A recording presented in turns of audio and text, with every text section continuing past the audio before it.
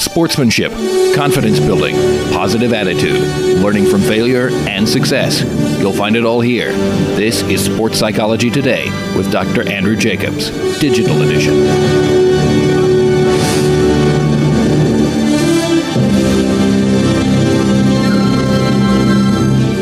Welcome to the exclusive digital edition of Sports Psychology Today.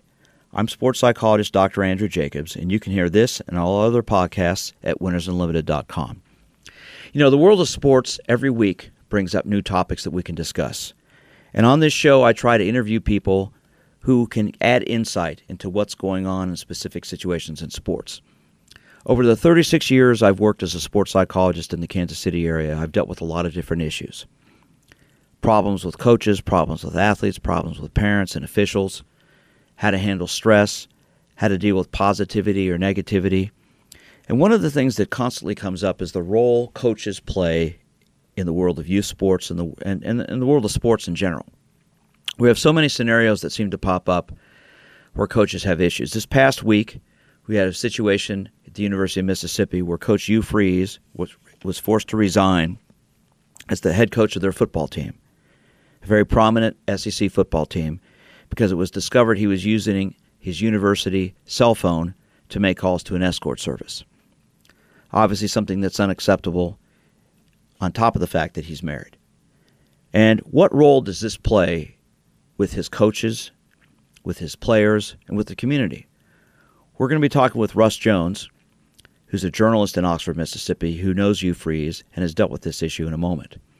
But you know, one of the key things that I find all the time is that no matter what a coach does or how prominent he or she is, in the end, they are human beings.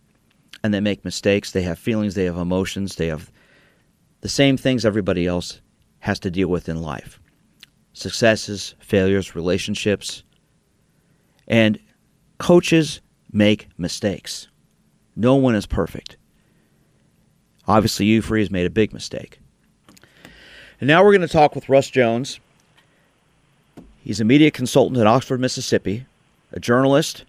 And as we talk about the role coaches have in life and the impact they have on kids, you have this situation in Oxford, Mississippi this week where Hugh Freeze, the head football coach at the University of Mississippi, resigned because it was discovered that he'd been using his university cell phone to make calls to an escort service.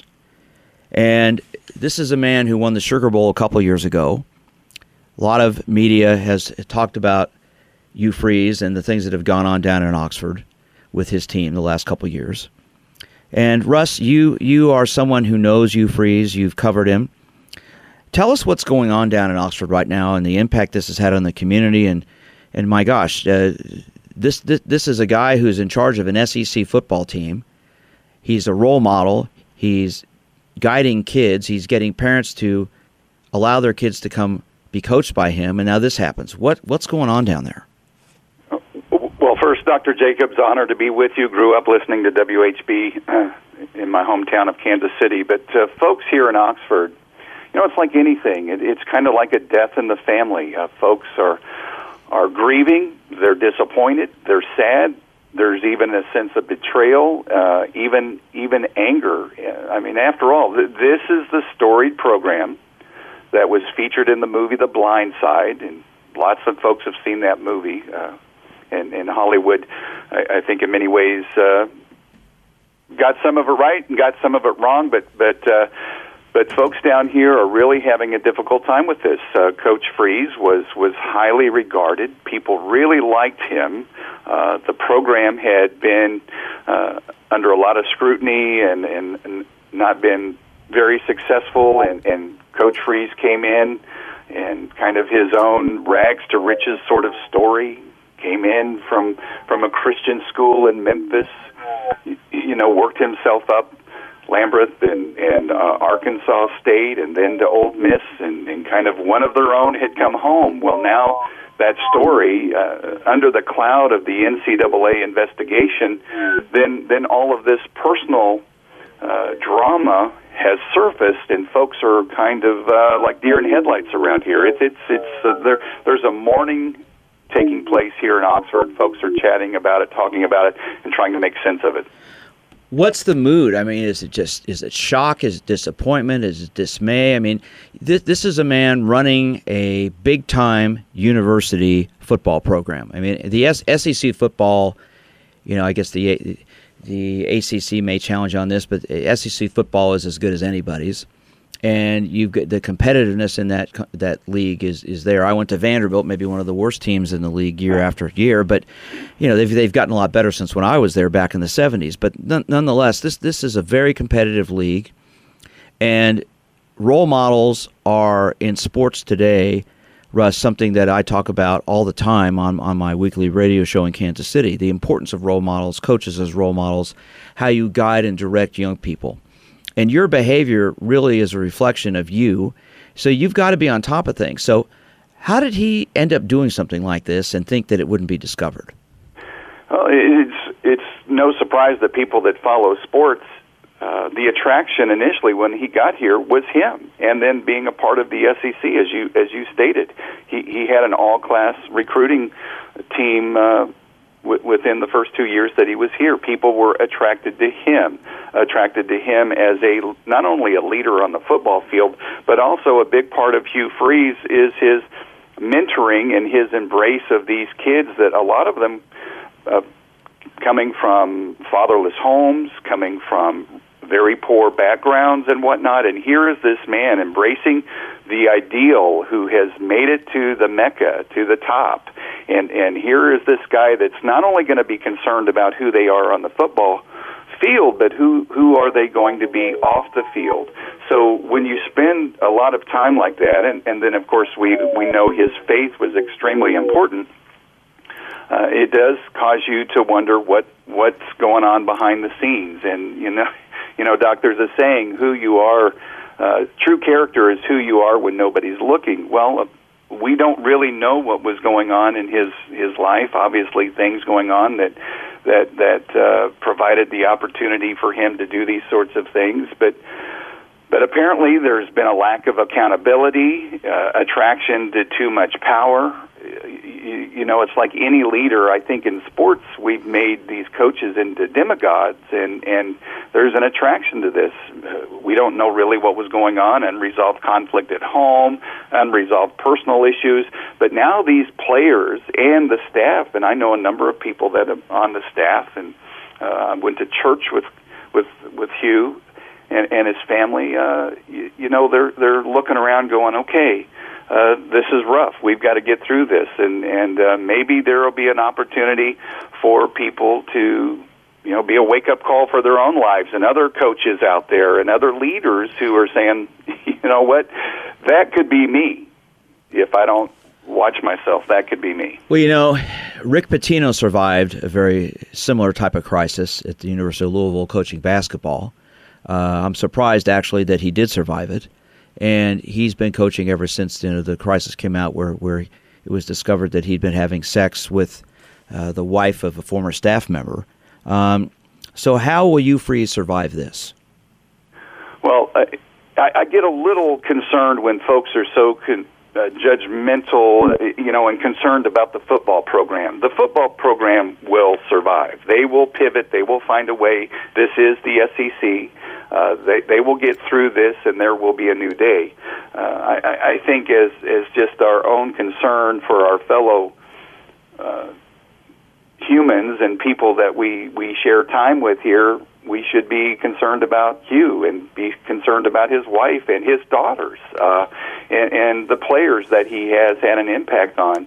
I have hope that there will be a day for Hugh Freeze that he can look back on this and he'll have a new story to tell, and he will have survived, and there will be a season in his life where he can say, you know what, the years the Locust 8 have been restored, and I can be a mentor to other coaches and other leaders, and to be a voice of warning for what to look for. But he's going to have to take some time to deal with his own issues and what role he played in bringing this on himself and taking personal responsibility. And he needs to go into hiding and take care of himself and take care of his family. Well, Russ, you've been through a personal crisis. I've been through a personal crisis, and these things are things you can learn from, or they can devastate you. And we all make mistakes in life.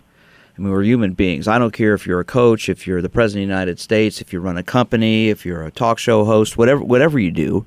You're a teacher, you're a doctor, a lawyer, janitor, collect the trash. We all make mistakes. We're human beings. We're people. And I think you hit it on the head. We put coaches, especially at big-time programs, professional coaches, collegiate coaches, even some high school coaches, on these pedestals where they are demagogues. They're these incredible people, but they're human beings, and they have emotions, and they have feelings, and they screw up.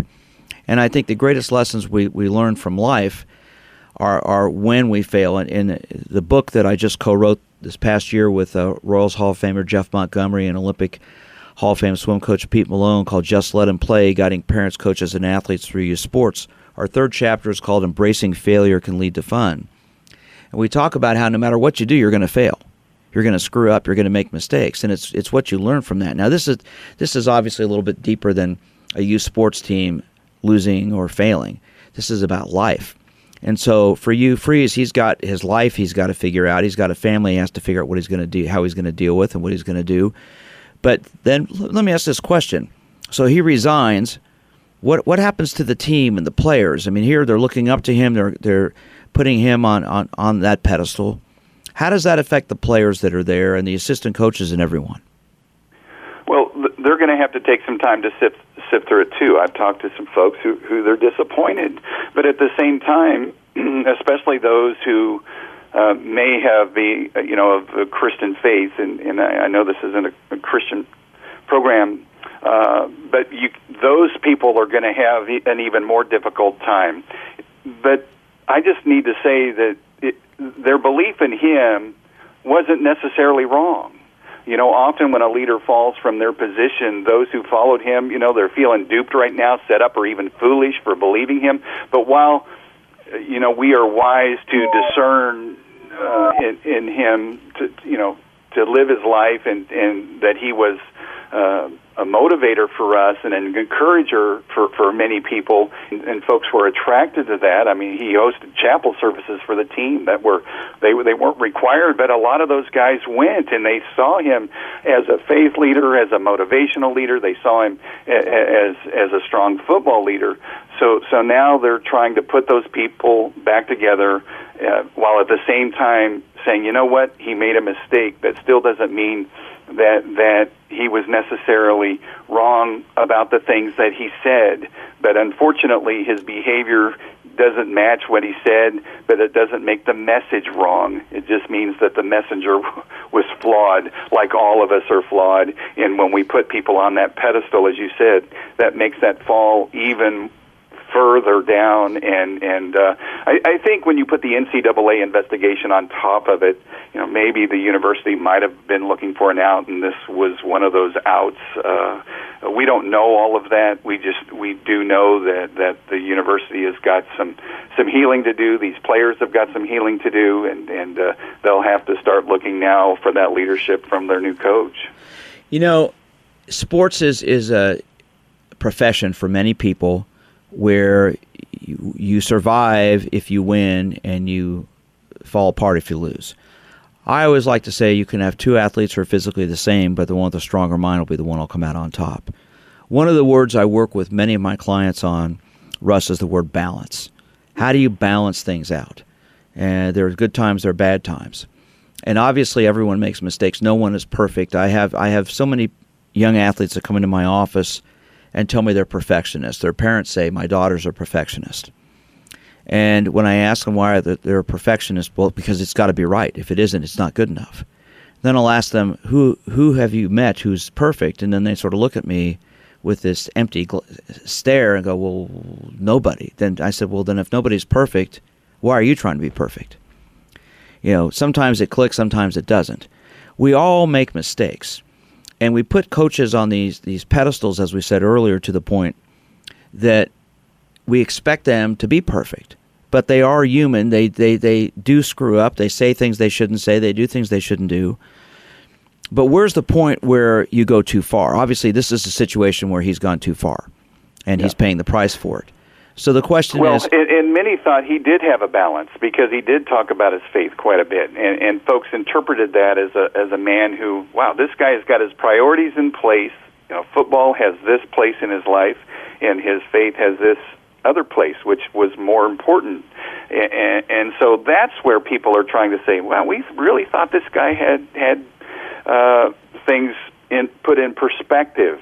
So that is why I say you can't just ignore the faith piece, because that's where people are confused, and that's where I need to say that, you know what, we aren't perfect, and we will fall, and there's this other saying that says that pride comes before the fall. So all of the quarterback folks on the sidelines trying to psychoanalyze all of this out there that don't understand that the humanness really played a factor here. And yes, he did have a strive to win, but those wins now against Alabama and going to the Cotton Bowl are now looked at through the lens of a broken man and the brokenness of his humanness coming to the surface. And so the real balance is going to come now, as you say, that he's going to have to find the balance of where did life get out of balance for me. And while I might have been saying these things on the outside, what was going on inside my heart, what was going on inside my network of family and friends that made me so vulnerable for this kind of fall. And each of us, you know, there is a part of us that each of us should be looking at this scared to death and taking a close look at ourselves and saying, you know what, that could be me. I don't care what leadership position you're in. So the healing process for the University of Mississippi football team involves what then? Russ, you tell me, what are they doing to help? Obviously, it's the middle of summer, and a lot of the players are not there now, but they'll be coming back soon. So what's going to be done to heal these players and the coaches that are there? Because that is going to be a big piece of this puzzle for this organization, this university. Yeah, well, and that's the million-dollar question. That is a great question, and those healing steps haven't been identified. And I think it would behoove the university to clarify and put together the steps of this is what we need to do to heal. And that healing process is going to be really difficult as the NCAA investigation dangles out there. So they're going to have to separate these two. We've got this over here, but at the same time, we've got to deal with the emotional healing of what happened to our leader. So, and those are two very, very different steps and processes. One of the things that I think would be helpful for them is that they need to have some group sessions where the players and coaches are allowed to vent and talk about their frustration, their feelings of being upset and let down. I think it's important, that part of the healing process is talking and communicating. Yep. And too often we don't do that. We just leave people alone. Some people need to be alone for a while, but there also needs to be a point where they can share their feelings and thoughts and emotions and understand, hey, I'm not the only one feeling like this. Well, apparently Hugh Freeze had a very transparent meeting with the team and the staff before they had the press conference that was aired on ESPN, and it was very, very tender, emotional, transparent. Now that they have that information, they'll have to bring in, I think, some professional help. I really do believe that to deal with the aftermath of this news and to just allow the players to feel whatever they're feeling, and then to go from there and allow the new coach to lead and to bring his own special style, and allow the community, the fan base, the students, and to put it into context and to put the situation into context and try to not control how people feel, but to say, hey, whatever you're feeling is natural, but let's put it into context. Let's keep Hugh Freeze in our thoughts, and those of you that are people of prayer, keep them in your prayers. Well, what he did obviously was something that's unacceptable, but at the same time, he didn't kill anybody. He didn't, he's harmed himself and his family as well as people around him, but he didn't intentionally go harm someone. He did something that, quite frankly, was pretty dumb, in my opinion. If you're somebody in that role, you can't do that type of behavior. I mean, you've got to be smarter than that. So he's going to have to learn from this and hopefully grow from this, and it'll hopefully his marriage and family will survive and he can work through this, because we all have ups and downs. But nonetheless, the university football team there, the staff, the coaches, everybody affiliated with that organization needs to go through a time of working through their emotions and feelings and moving on to the next level. And that's the key thing. Coaches are role models, but they're human beings first, and they're going to make mistakes. So I think the biggest thing we can learn from this, Russ, is this, that we put coaches on these, as you said earlier, this is sort of in a demagogues type of state where they're above everybody else. But in the end, they put their pants on the same way everybody else does. They've got to brush their teeth. They've got to take a shower. They do everything everybody else does. They're still human beings, and they're no one's perfect. So to me, this is a situation where the players there can learn a lot about themselves and about life, and I think it can help make them stronger as they move on in things. That's absolutely true, and this is a story of I hate to say it, but biblical proportions. You've got a man's failures that puts his pants on just like you and I do. You've got vengeance in the background, whatever was going on with former coach Houston Nutt, and then you've got the NCAA allegations, investigation of all of that are driven by trying to lure people to the program. I mean, that's a perfect trifecta, isn't it, for a fall, and to make someone vulnerable, and all of those, you put that all together in one piece, and it makes for a very opportunity for a destructive fall, destructive behaviors, and who knows what he was doing to try to deal with the investigation and how that reflected on him. Yeah, there are a lot of things we'll probably never know, but hopefully Hugh Freeze will be able to move on from this, and he'll learn from this for himself, and his family will stay intact, and it'll make his family a stronger situation. I want to thank you, Russ, for joining me today. This has been a great interview. Good input, and thank you so much for your thoughts today. All right, thank you. That wraps it up for this digital edition of Sports Psychology Today. I'm sports psychologist Dr. Andrew Jacobs. Remember, you can hear this interview and many others at winnersunlimited.com. Thanks for listening. You've been listening to Sports Psychology Today with Dr. Andrew Jacobs, Digital Edition. Find out more at winnersunlimited.com.